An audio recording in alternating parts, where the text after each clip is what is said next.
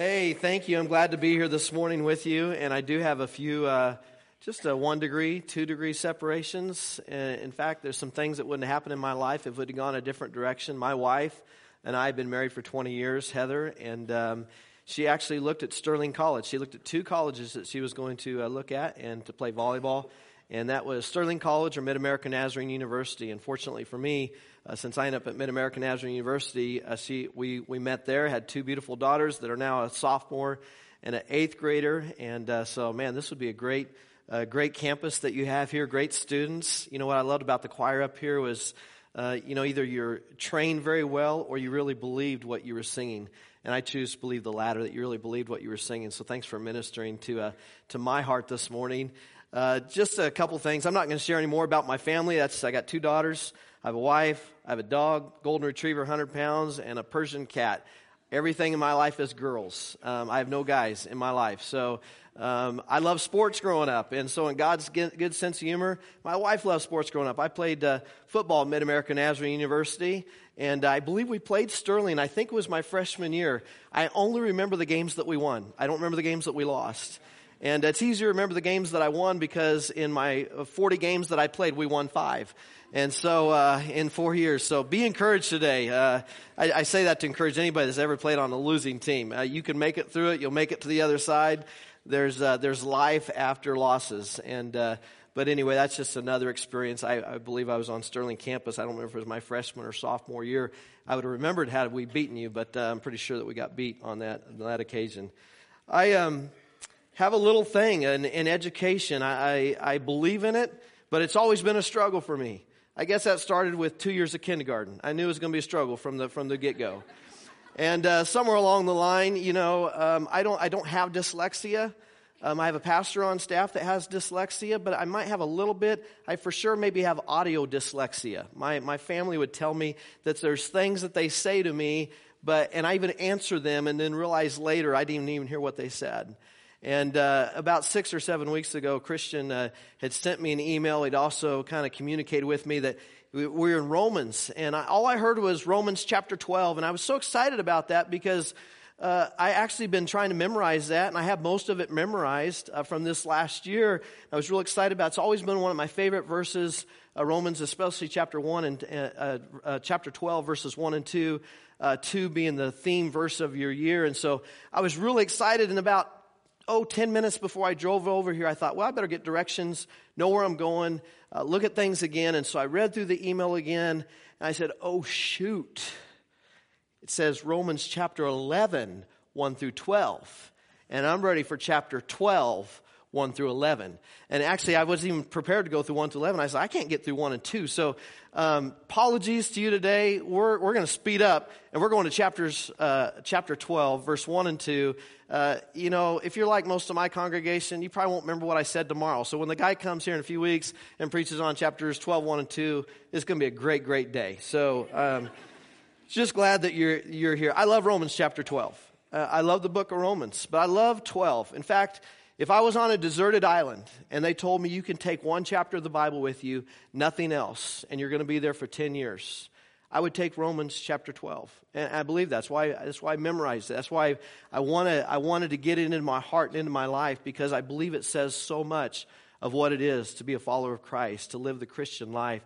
So I'm just going to spend a couple minutes on these first few verses of chapter 12, verse 1 and 2. One more thing, as I kind of head into this, my youngest daughter, she's in 8th grade now, but when she was probably 3 or 4, she loved to play this game with me. And maybe some of you girls, you remember your daddies maybe playing this, or sons. Daddy, catch me. Daddy, catch me. And kids have such a great trust. I mean, they just, it tells us we have to come to Christ with the faith of a child, because we have to wholeheartedly fall in and believe. And she just totally believed in me. And so many times, even getting out of our little minivan, she would just say, Daddy, catch me, to open up the door, and she'd just fall back. And she'd fall all the way, even below, even farther than what you would fall, I would catch her down there. And she just loved that, and she would laugh, and it was just a great time for her and me. And except for one day when my audio dyslexia kicked in, and we were getting out of the car and I was on the phone and she said, "Daddy, catch me." And I said, "Yeah." And the next thing I know, there was this little 3-year-old, 4-year-old girl that was smacked. I know. Oh, I heard that. Make me feel guilty twice. I already felt guilty once. She falls down. Fortunately, my leg helps break her fall, but she's bloodied up. She's hurting. She's looking up. "Daddy, why'd you do that? Why'd you drop me, Daddy?" I want you to know she's okay after 5 years of intense therapy and counseling. We made it through it. I want you to know I love my daughters so much. And the biggest thing I want my daughters to know is I want them to know that they can trust me. But I'm human father. I err. I make mistakes. My dad used to tell me growing up, he was a pastor himself. He said, "I don't intend to let you down. I don't want to let you down, but keep your eyes on Jesus because I can let you down. But Jesus won't let you down." My experiences as a pastor and growing up in the church, and I know some didn't grow up in the church. I feel blessed. I grew up in a loving home that loved Jesus and loved God, and I made that decision for myself at the age of 10. Best decision of my life. But my experience with people is this. Most people I find, they love God. I mean, really, sometimes we think, oh, people don't love God. I think most people love God. The problem is they don't trust God. There's this disconnect. There's this, I love God, but I don't trust God. Somewhere along the line, we've lost the ability to trust. Somewhere when we were little, we lose this idea. And it's important not to lose that trust. Or it's important to regain that trust. Or establish that trust. Because when we lose the ability to trust, we lose the ability to believe that God has a great plan for us. That God's got good things in store for our lives. We lose the ability to dream big dreams. When you lose your ability to trust, you lose your ability to dream a big dream, God-sized dreams, and then we begin to just settle into life, and we begin to settle instead of dreaming big dreams that God has for us. You know, God has a good plan, I believe it. And unlike me, who is an earthly father, He won't drop you. Oh, it'll feel like sometimes you're falling. It'll feel like you've gone beyond what you can go sometimes. But He has this net. He has this safety net called mercy and called grace. And it's always there to catch you. No matter how far you try to run from God, no matter how far maybe you feel like you've messed up in life, or maybe how far you feel like you maybe gotten on track, or different things, there's this net of mercy and grace. And that's where we start with Romans chapter 12, verse 1. It says, "Therefore, in view of God's mercy." And anytime you see the word "therefore" in the scripture, you have to ask this question: what's it there for? And it's therefore because it's hitting that spot that I was supposed to hit, chapter 11, and the chapters you've hit before there. It's therefore in chapter 12. It's a shift because it's looking back at chapters 1 through 11. Therefore, in view of all that you've just heard, in view of 1 through 11, and let me just summarize chapters 1 through 11. Mercy.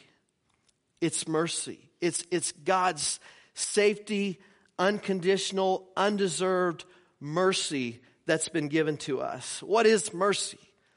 What does mercy mean to you? It's a word that maybe we just say without thinking much about it.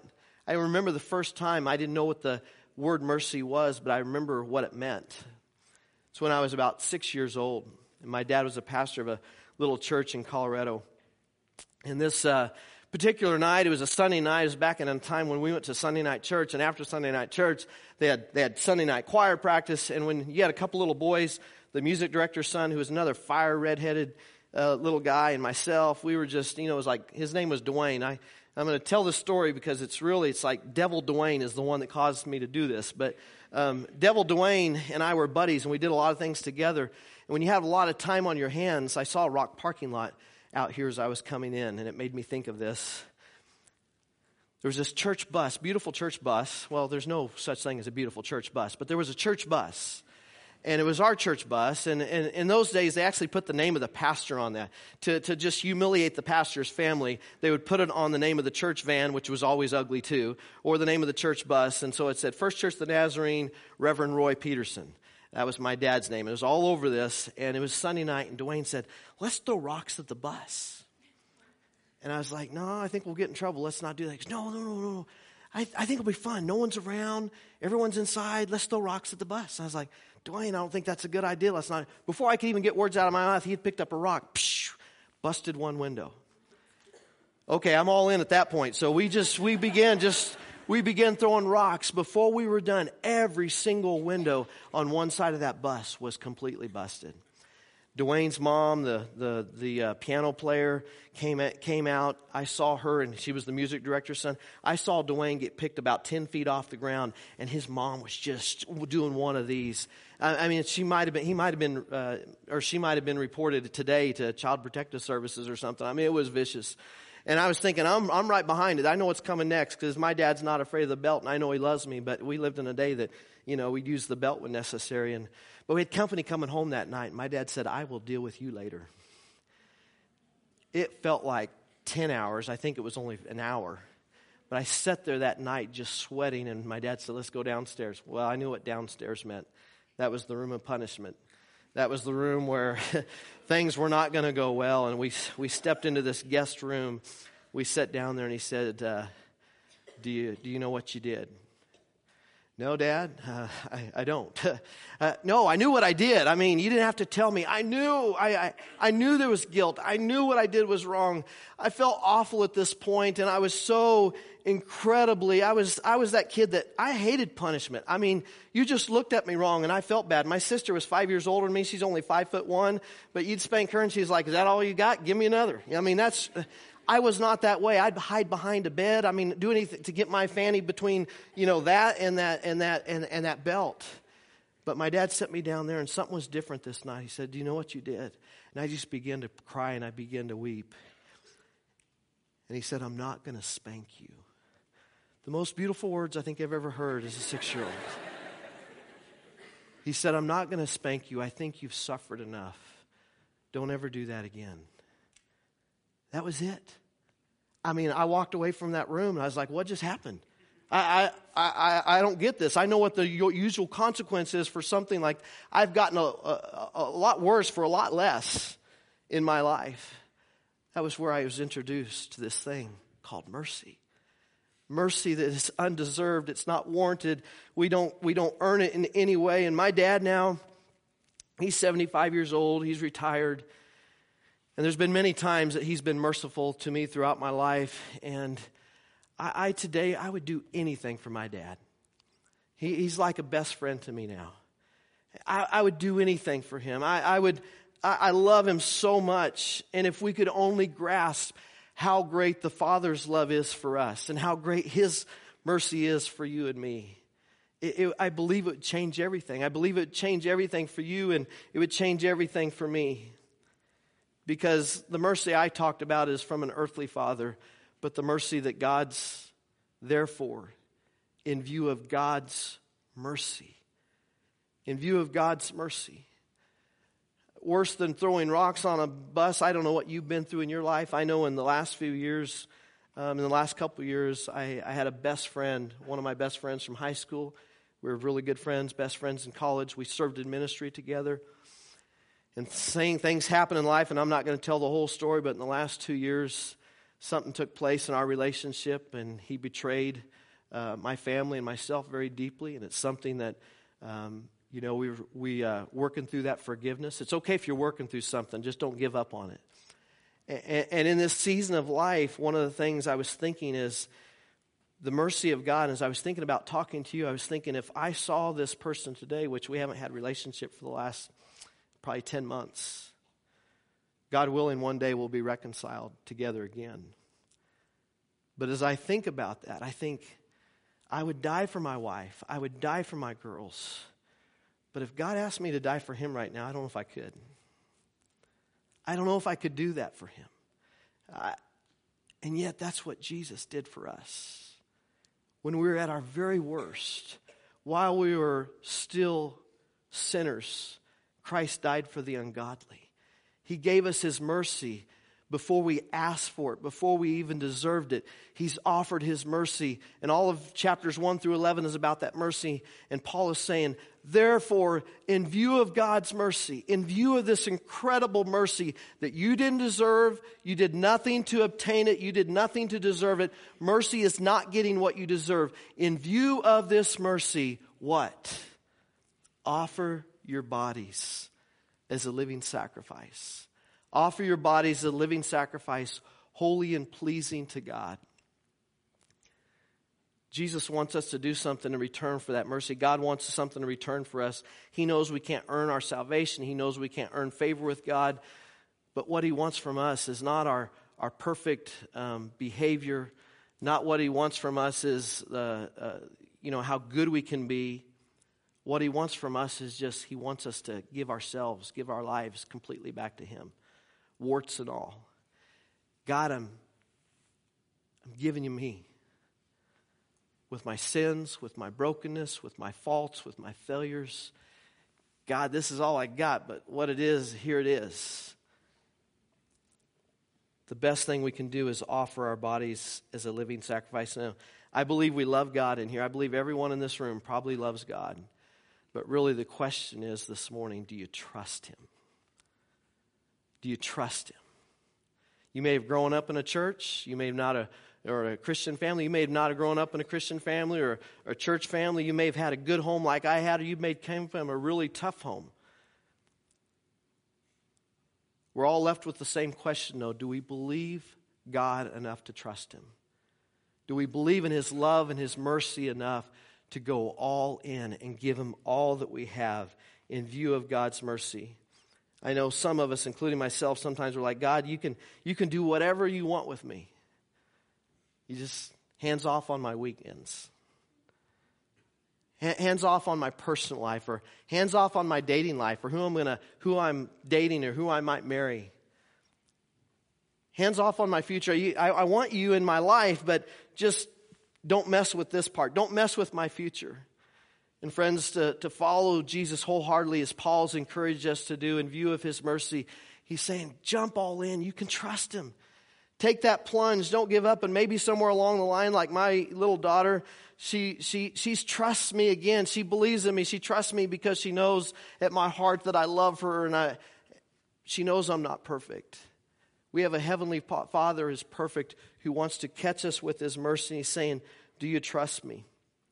In view of God's mercy, offer your bodies a living sacrifice, holy and pleasing to God. Verse 2 says, this is your true and proper worship.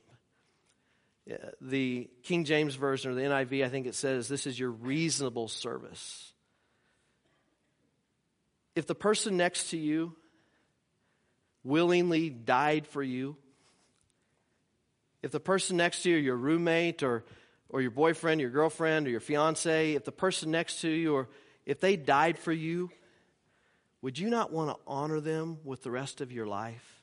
Would you not want to give your life in a memory and in thought of them? Jesus Christ gave his life for us. He died for us. And in view of that mercy, I just don't think it's unreasonable that he asked us to live for him. Maybe we might be asked to die, but really he's asking us just, would you live for me? Would you go all in? My encouragement to you this morning is take the plunge. Go all in. It's so easy to just kind of go through this life without thinking about it. It says, therefore, be transformed by the renewing of your mind. Then you'll be able to test and approve that God's will is his good, pleasing, and perfect will. God has a good, pleasing, and perfect will for each and every one of your lives and for my life. But we can't know what that is if we're not being renewed in our mind in light and view of his mercy. I encourage you, what does it mean to be renewed in our mind? It means don't just go through life without thinking about it. Don't just go throughout thoughtlessly. Do life on purpose. And many of you here, you're doing life. Many of you are doing life on purpose. Some of you are not doing life on purpose. Do life on purpose. Do it with intention, with thought, with thinking. Because I will tell you is, in a few years, when you graduate from this wonderful institution, the last thing this world needs from this Sterling College graduates and from those who go out into this world, the last thing this world needs is half-hearted Christians, half-hearted believers, half in, half out. The world has enough of that. I came across a story I'm going to close with that I want to read with you today. There was a man that he was tailgated by a stressed out woman. He came to an intersection and it turned yellow. Now we all know what happens when the light turns, when the lights turn. We know what green means go, red means, yellow means speed up, go faster. That's right. And when someone doesn't do that, it ticks you off, doesn't it? It just makes you mad. And that's what happened to this lady. Is this man in front of her, he stopped at the yellow light when you're supposed to speed up. I'm just kidding, but she was mad, so she started yelling and honking and going ballistic. She began to give some gestures that weren't also Christian, and she began to say some things that weren't also godly. And then she got a tap on her window. I'm continue to read this. It was a policeman. He takes her in because she was going so crazy. He takes her in to be fingerprinted, photographed, and locked in a cell. After a couple of hours, he let her out, and the arresting officer gives her back her personal effects. He says, "I'm very, very sorry for the mistake. Here's how it happened. I pulled up behind your car while you were blowing the horn and using bad gestures and speaking bad language. And then I noticed the What Would Jesus Do bumper sticker and the Choose Life license plate and the Follow Me to Sunday School window sticker and the Christian fish on your trunk. Naturally, I assumed you'd stolen the car." I'll tell you, I say that to say this. The last thing this world needs is one more Christian with bumper stickers on their cars, Christians with T-shirts in their closet, Christian T-shirts in their closet, Christian fish signs on their car, Christian books on their shelves, Christian stations on their radios, Christian apps on their iPhones, Christian jewelry around their necks. The last thing this world needs is just a little bit more Christian. What they need is some young men and young women that aren't afraid to take the nesty plunge and go all in. And I'll tell you, friends, you'll never go wrong. Losing your life is when you're going to find it. Therefore, in view of God's mercy, in view of His great love for you, God loves you deeper and greater than you could possibly imagine. In view of that mercy, offer yourselves to be world changers. Not just in the future, but now. You can change this campus. Be world changers. Go all in. Let me pray with us today. Thanks for being what a great group to preach to. What a great group to talk to. Father, I thank you for before me lies world changers. Whether they realize it or not, you've called each and every person in this room, these young people, to change the world, to go out and make a difference for the kingdom of God. And Lord, the only way that we can do that is to go all in, to give you all of ourselves in view of your mercy, in view of your love for us. God, I pray that you would be with my new friends here, God, as they go from this day. I pray that you would help them in their studies and their work. You're preparing them for a great work, but it's not just about tomorrow, it's about today, the decisions we make today, Lord. May we go all in. Lord, we love you today. May your blessings go with us so we can be a blessing. In Jesus' name, amen.